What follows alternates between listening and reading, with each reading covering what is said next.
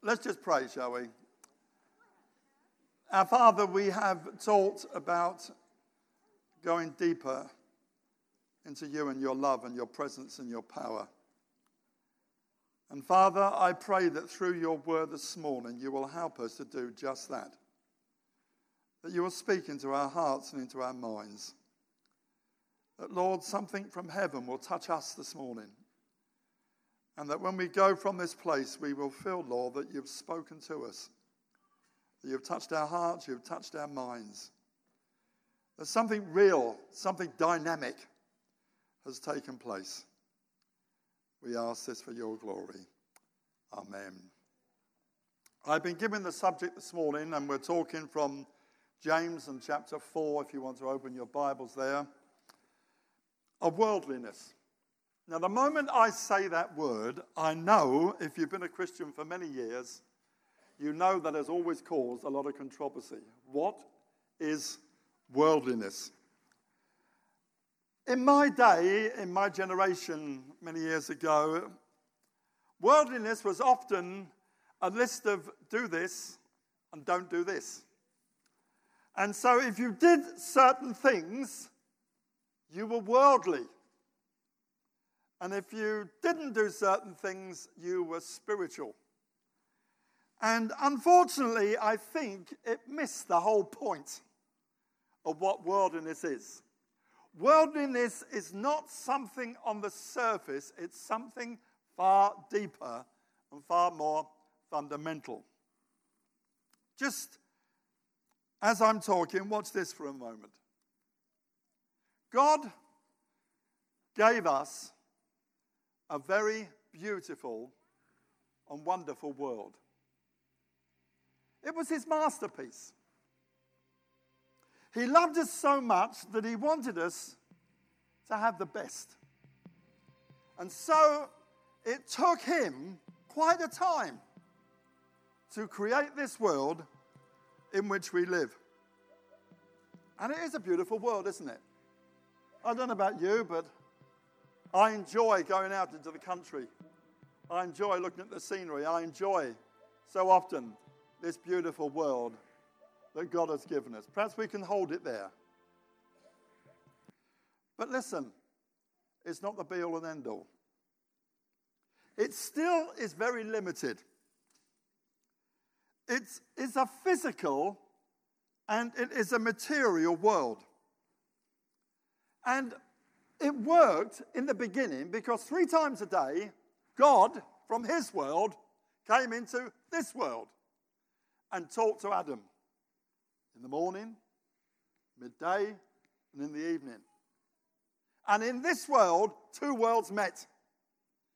The outer world, the supernatural world, the world where God is, and this world. But then, we mucked it up. We sinned. And we found ourselves in the world that God had created, but without the Creator. And we had shut ourselves out from his world. And by giving Satan a foothold into this world, it became a divided world. You look around you. I mean, Crimea for a start. Everywhere you look, there's division. People are against one another. It's a dying world. Everything that's born into this world, the moment it's born, starts to die. And even the world in which we live in, Revelation said, I saw a new heaven and a new earth, and the first heaven and the first earth has passed away. This is a dying world. It's a deteriorating world.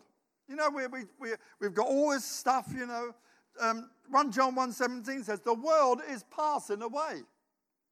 And no matter how many green parties, no matter how many things we do, we are not going to stop this world deteriorating. It is deteriorating. That is what has happened. It's a dominated world by Satan. Satan is called the prince and the power of the air. Whereas this world was meant to be a world where God was, we handed it over to Satan through our sin. And now he is the prince of the power of the air. And unfortunately, it's a deluded world. It says in the Bible, even if our gospel is vowed, it is vowed by those who are perishing, whose minds the God of this world has blinded. Have you ever tried to witness to somebody? And you've said to yourself, this is a waste of space. You know, they look at you as if you've come from another world. Well, actually, you have. You kind of have entered in. And you're trying now to get your world into their world. And unless God does something, it can't happen and it can't be done. And now we have a world that has rejected God, rejected the Bible, rejected the truth. And yet it still feels it's right. It reminds me of the drunk that was standing at a lamppost with his key trying to open his front door. And the policeman came along and he said, I don't think there's anybody at home, sir. And the drunk rather slurred said, there must be, he said, there's a light on upstairs. And that's the kind of world in which we live. They think there's a light on somewhere, and they're trying to get the key in, but they're at the wrong place, seeking the wrong things. Now, what is worldliness then? Well, worldliness is being totally absorbed with that world. That's all you think of, that's all you dream of, that's all you do. It's putting that world first. It's putting it at the center. Jesus said, where your treasure is, there your heart is also. And if your treasure is all based on material things, physical things, and the things you can touch and the things you can handle, and God is kind of somewhere there, then you're worldly. No matter what you do, no matter how you act. John said this, do not love the world or the things in the world. If anyone loves the world, the love of the Father is not in him. You cannot love the Lord you cannot love God and the world at the same time. He said you must love the Lord your God with all your heart, with all your soul, with all your mind. Now, what about God's world? Well, it's very difficult. Because there you've got a picture, and even though Earth has disappeared, in fact, the Earth is so tiny in that universe, you'd need a powerful telescope to see it from outside. It really seems to not exist. It's gone.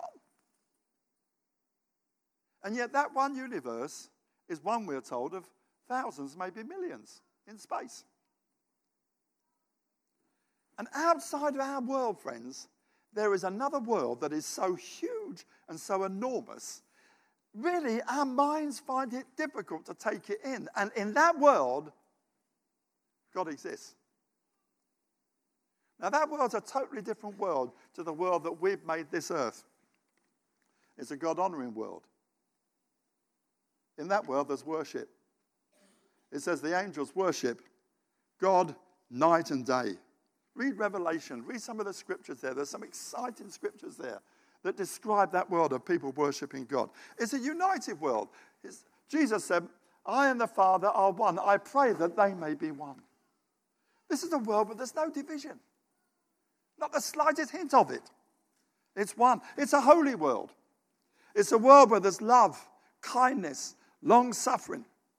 In fact, the Bible says in Revelation that concerning heaven, and there shall by no means enter heaven anything that defiles or causes an abomination or a lie. It's an everlasting world. I want to tell you, friends, you may think you're going to be here a long time, but even if you live to be 120, that time is minute in comparison to the eternity you are eventually going to live in. It's rather like the world as we saw it and the universe as we see it now. That's the comparison. This will go on forever and ever and ever. It's an everlasting world.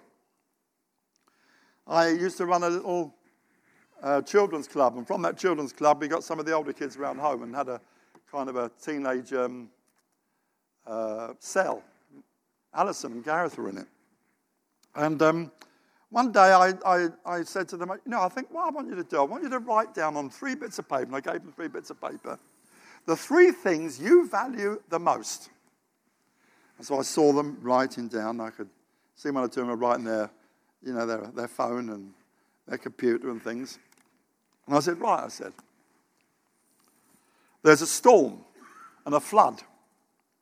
And everything in your house gets destroyed. Everything you've written down on a bit of paper, throw it in the box. And I watched them with great agony, some of them, throw some of the things they had into the box. I said, now I said, there's an earthquake and all your family die and you're left by yourself. Throw anything to do with your family in the box. And I went through this, disaster after disaster. And you know, some of the kids, one girl was in tears because she had to throw into the box her computer. That was how big it was. And when we finished, I asked, how many of you have got a paper left? And a few of them had written down Jesus as the most valuable thing in their lives, but only a few. And you know, friends, when it all comes to an end, the one thing that remains and will always remain is God and the world in which he lives. It's a supernatural world. It's a satisfying world. And friends, I've got news for you. You were not created primarily just to live on that little earth. You were created to live in God's world. That's what God created you for. That's why God came down morning, noon, and night and met with Adam. Adam and Eve, they experienced in a very real and a very precious way that other world. And friends, that's why, perhaps you can switch it on, please, again. You know, one of the problems is that you look at this universe and you think to yourself, little dot Earth, where am I in all that? Do I matter? Do I count? Is there any point?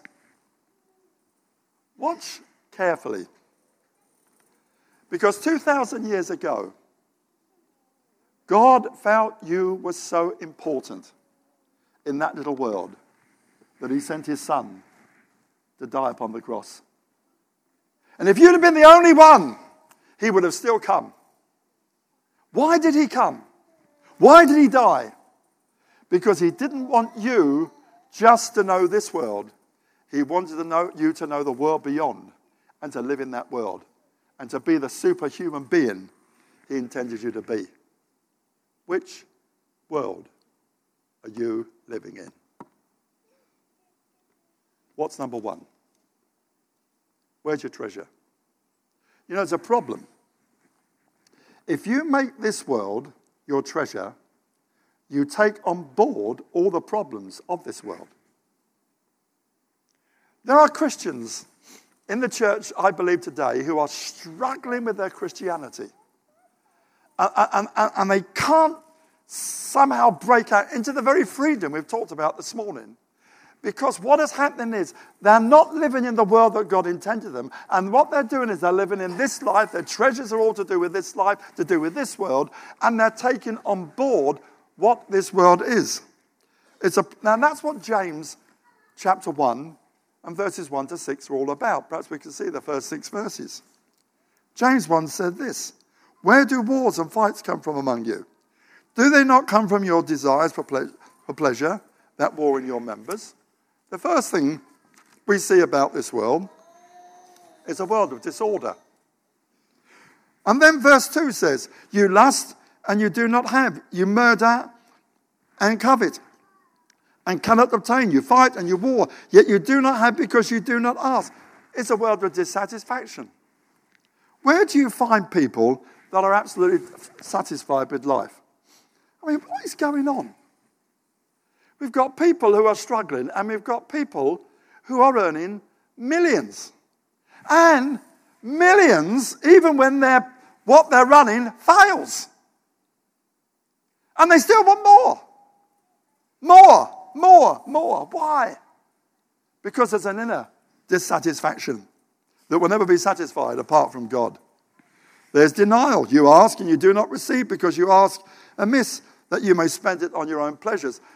Even when you pray, you don't get your answers. Why? Because you're not living for the world that you're talking to. You're living for the world here.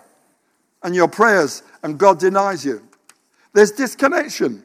Adulterers and adulteresses, do you not know that friendship with the world is enmity against God? Do you not know that friendship with the world is enmity against God? God sees worldly people as people that are committing adultery. They're turning their love away from him to something else. And there's immediately a disconnection between them and God. Friend, do you know, it's impossible to come into the presence of God if your heart is not in the presence of God. If your heart is somewhere else. If it's in the things around you. I mean, when you came to church, let me ask you a little simple practical question. Yeah, here's an easy one. You came to church this morning. As you came out to the house and you saw the sun, did it go through your mind, wow, what a lovely day to go to church and worship? Or did it go through your mind, well, I could be on the beach today? Now you think about it. Where your heart is, there is your treasure. You see, friends, we need to understand what worldliness is. And if we've come with that attitude, and we've seen people worshiping, and we've talked about the presence of God, and you've sat there and you've been thinking, I can't get this, I can't get in, I can't experience this. Well, where's your heart? How can you expect to experience God when your heart's not with him? Where it's somewhere else. And it brings disconnection. The next verse, it brings delusion. Or do you think that the scripture says in vain that the Spirit who dwells in us yearns jealously? In other words, we misinterpret God's word. We don't get it. And we take on the delusion of the world. And last of all, we deprive ourselves. But it says he gives more grace. Therefore, he says, God resists the proud and gives grace to the humble. We deprive ourselves of God's goodness.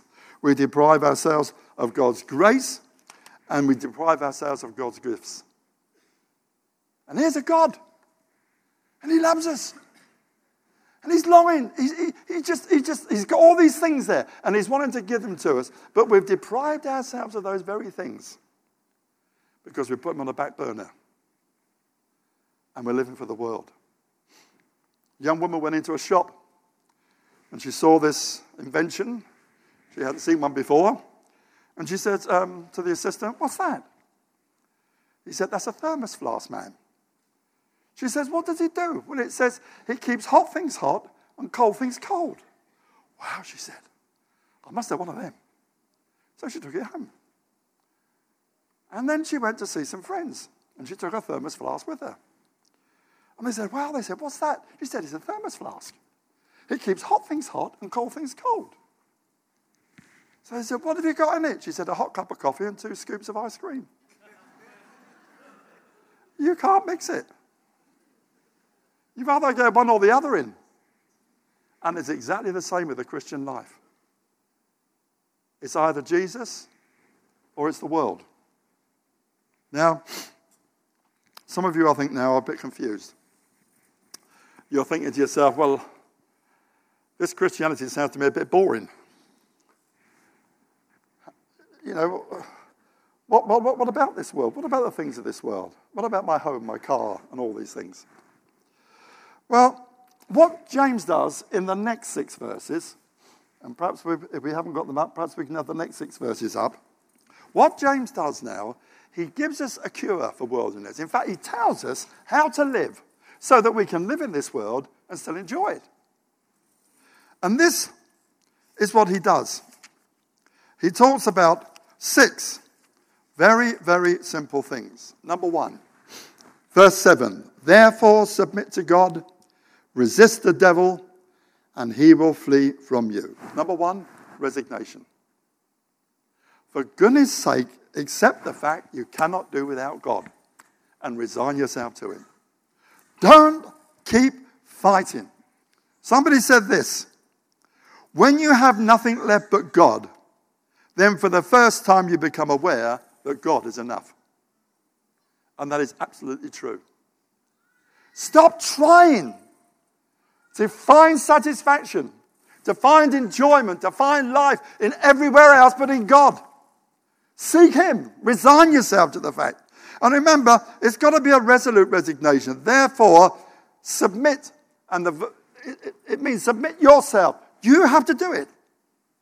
You have to resign yourself. God will not force himself on you. God's presence is here. He will there. He will hover over you. He will be so close that you can just touch him. But you've got to touch him. You've got to reach out. And when you do, he's there. Resign yourself to that fact. But notice it's a resisting resignation. It's not a kind of sit back and say, I resign, Lord. No. You've got to do something as well. When the devil comes along and says, it ain't working, you say, get off. How'd you go? The devil's like a postman. He comes to the front door. I've got a parcel of depression. Do you want it? And you know what? We say, oh, yeah, I'll have it. And the Bible says, resist him. Resist him. Say, no, I don't want it. Off you go. I'm putting my trust in Jesus. I'm resigned to him. I'm living for him. And you will find it works because it says it's a rescuing resignation and he will flee from you. You see, the devil only gets on with people who kind of give him his own way. But the moment you start to resist him, the moment you do what Jesus said and start to quote the word, the moment you resist him, you become more than conquerors through him who loved us. So, resign yourself to the fact that you need God. Accept the fact and seek him.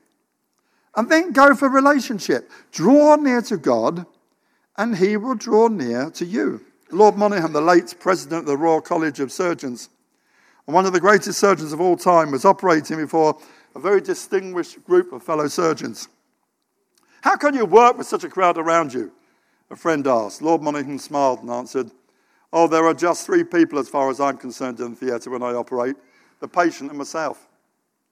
3 said, his friend, that's only 2. Who's the other? God, said Lord Monaghan.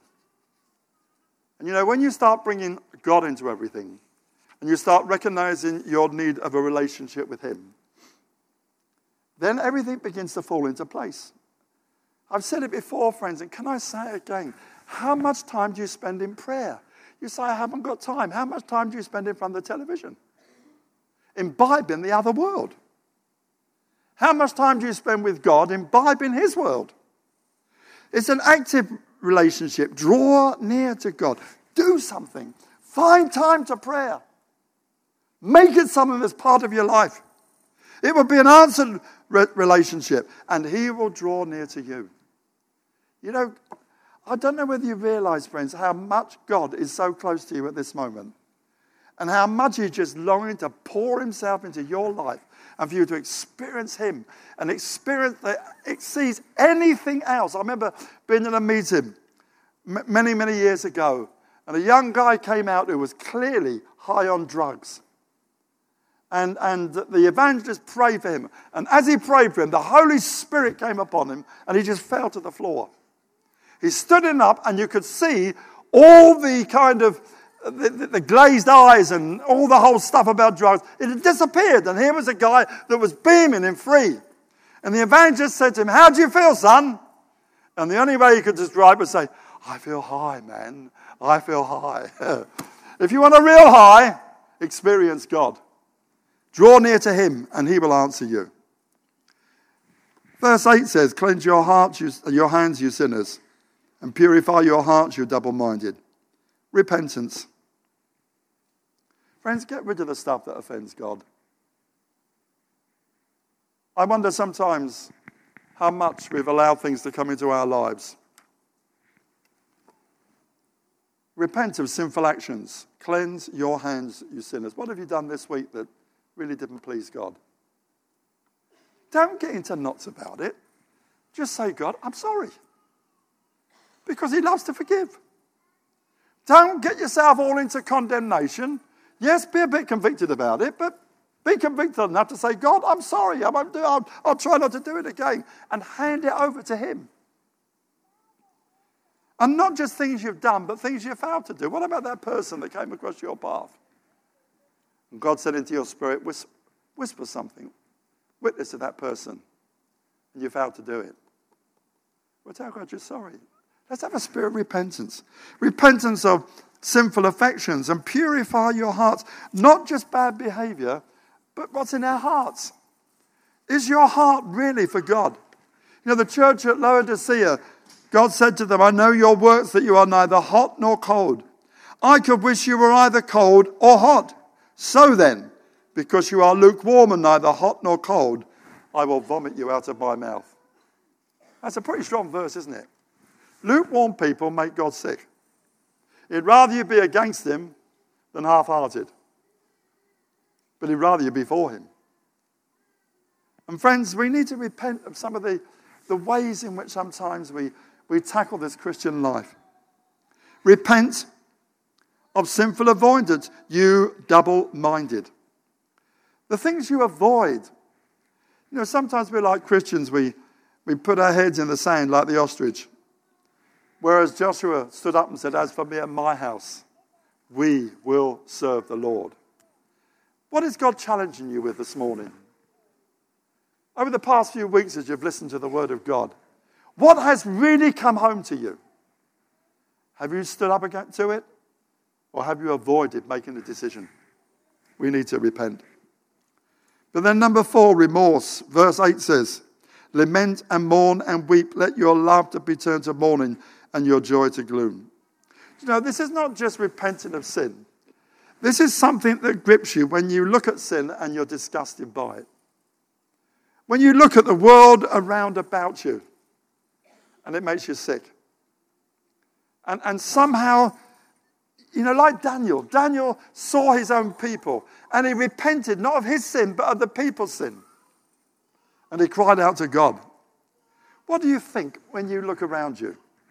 Those of you that live on some of these estates, when you see the division, you see the kids, like Gareth spoke to that young man, and you see the kind of home life they've got.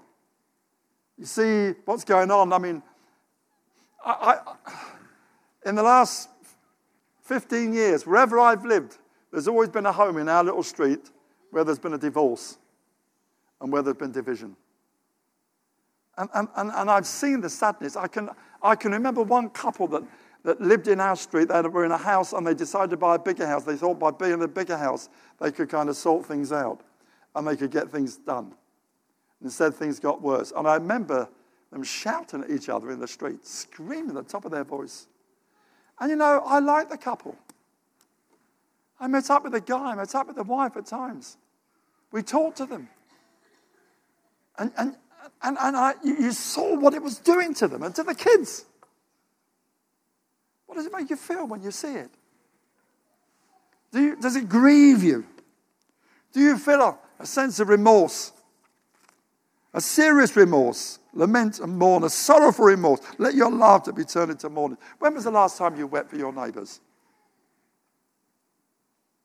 You see, when we start to do these things, you can't be worldly. It's not impossible because now you're focused on different things. Reverence. Humble yourselves in the sight of the Lord, and he will lift you up. How much do you respect God this morning? When we were worshipping and when we were praising God, was there a sense of reverence and awe that you stood in the presence of God? Or were you looking around talking, thinking about other things? Or was your mind completely focused on him? You know, there's something about reverence. It's a visible reverence. Humble yourselves. It's something you can see. It's when people come in. You know, you can be in a meeting and people can come in who are not Christians. And they see you worshiping. They recognize there is something that you are doing that's not, you know, they can't put their finger on it, but they respect it because they see the reverence. They see the worship. It's victorious reverence, and he will lift you up. You know, if you want to be lifted up in a meeting, you put yourself under the hand of God, and he will bless you. And last of all, and this is interesting, this last one, because we've touched on it already. Renewal. Do not speak evil of one another, brethren. He who speaks evil of a brother and judges his brother speaks evil of the law and judges the law. But if you judge the law, you are not a doer of the law, but a judge. There is one lawgiver, and he is able to save and to destroy. Who are you to judge another. Friends, there needs to be a determination to change our behaviour and have a different way of behaving. And notice this renewal is first of all a renewal in our relationships and our fellowship with each other. Gareth talked about it last week, didn't he? Don't speak evil of one another, brethren.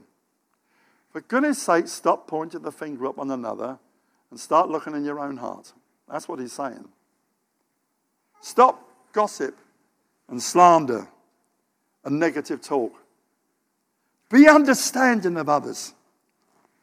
Mother Teresa said this: if we have no peace, it is because we have forgotten that we belong to each other. And friends, there needs to be a renewal of fellowship. There needs to be a renewal of love, one for the other. But there also needs to be a renewal of freedom in Christ. It talks a lot about the law there. Now, do you know what happens when you become worldly? You become legalistic. You have religion. But when you have Christ, you come into freedom. And here's the amazing thing. If you do all the things that I've told you to do, suddenly you find yourself free to enjoy the things that are around you. Suddenly, the car, the home, the holiday, the money, and all these things, because they're now in their rightful place, you don't feel guilty about them. You enjoy them.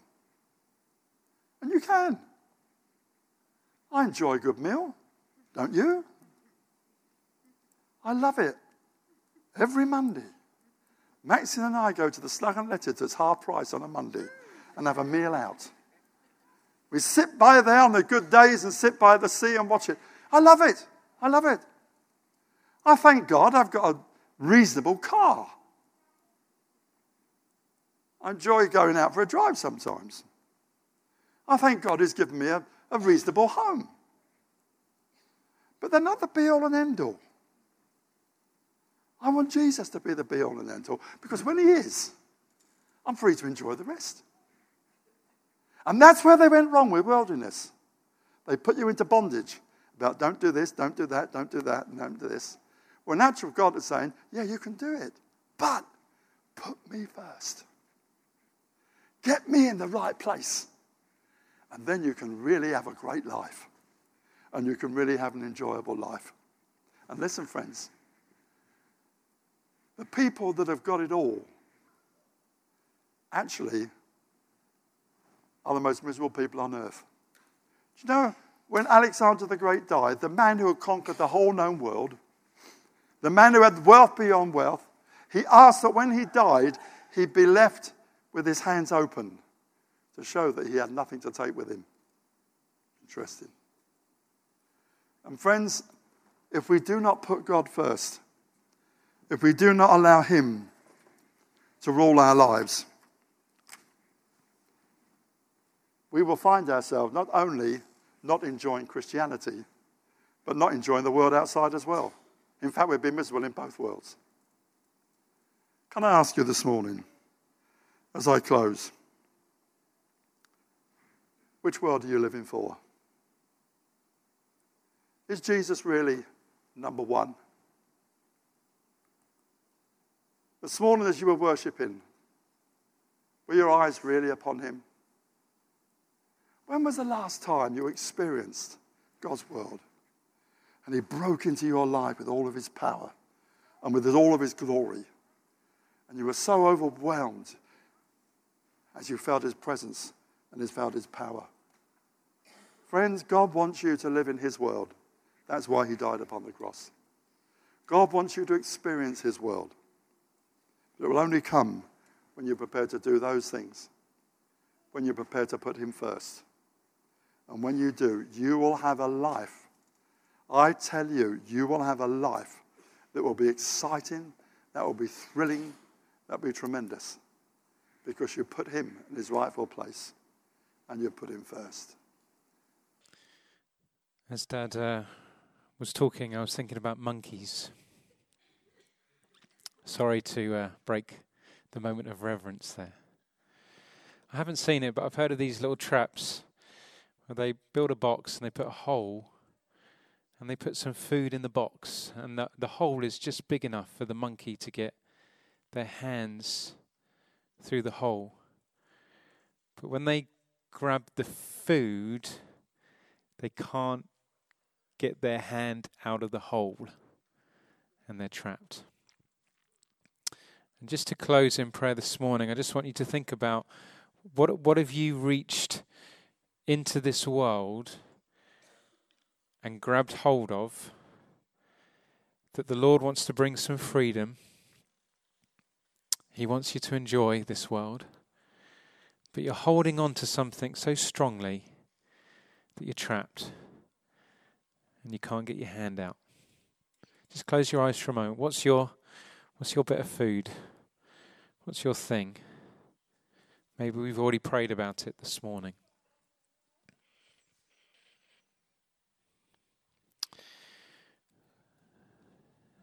Lord, thank you that when you made this world for Adam and Eve, you gave them freedom to enjoy everything that you had created. But there was one thing, and it was their little monkey box that, Lord, they reached in and they grabbed hold of. And Lord, as soon as they did, it brought restriction and pain and hurt. And Lord, this morning we just want to let go. We want to let go of the things that we're holding on to right now. That stuff, Lord, it's not even bad stuff. It could be stuff that you have made. It could even be a person. Maybe some people here this morning, they're thinking about a relationship that they have. And Lord, somehow, somewhere, that relationship has become bigger than you. And Lord, nothing can be bigger than you. So Lord, as we close this morning, we just want to let go of whatever it is in our lives that has taken the place of you. And we thank you, Lord, that as we let go, as we say sorry, as we repent, as we turn away, that, Lord, we can be free. We can be released from the power of those things. And we can enjoy this world made by you because, Lord, as we've heard this morning, we're putting you first. So we close this morning with a determination to put you first, to keep you first, to make you first. That, Lord, above everything else, we want to know you. We want to know you, Lord.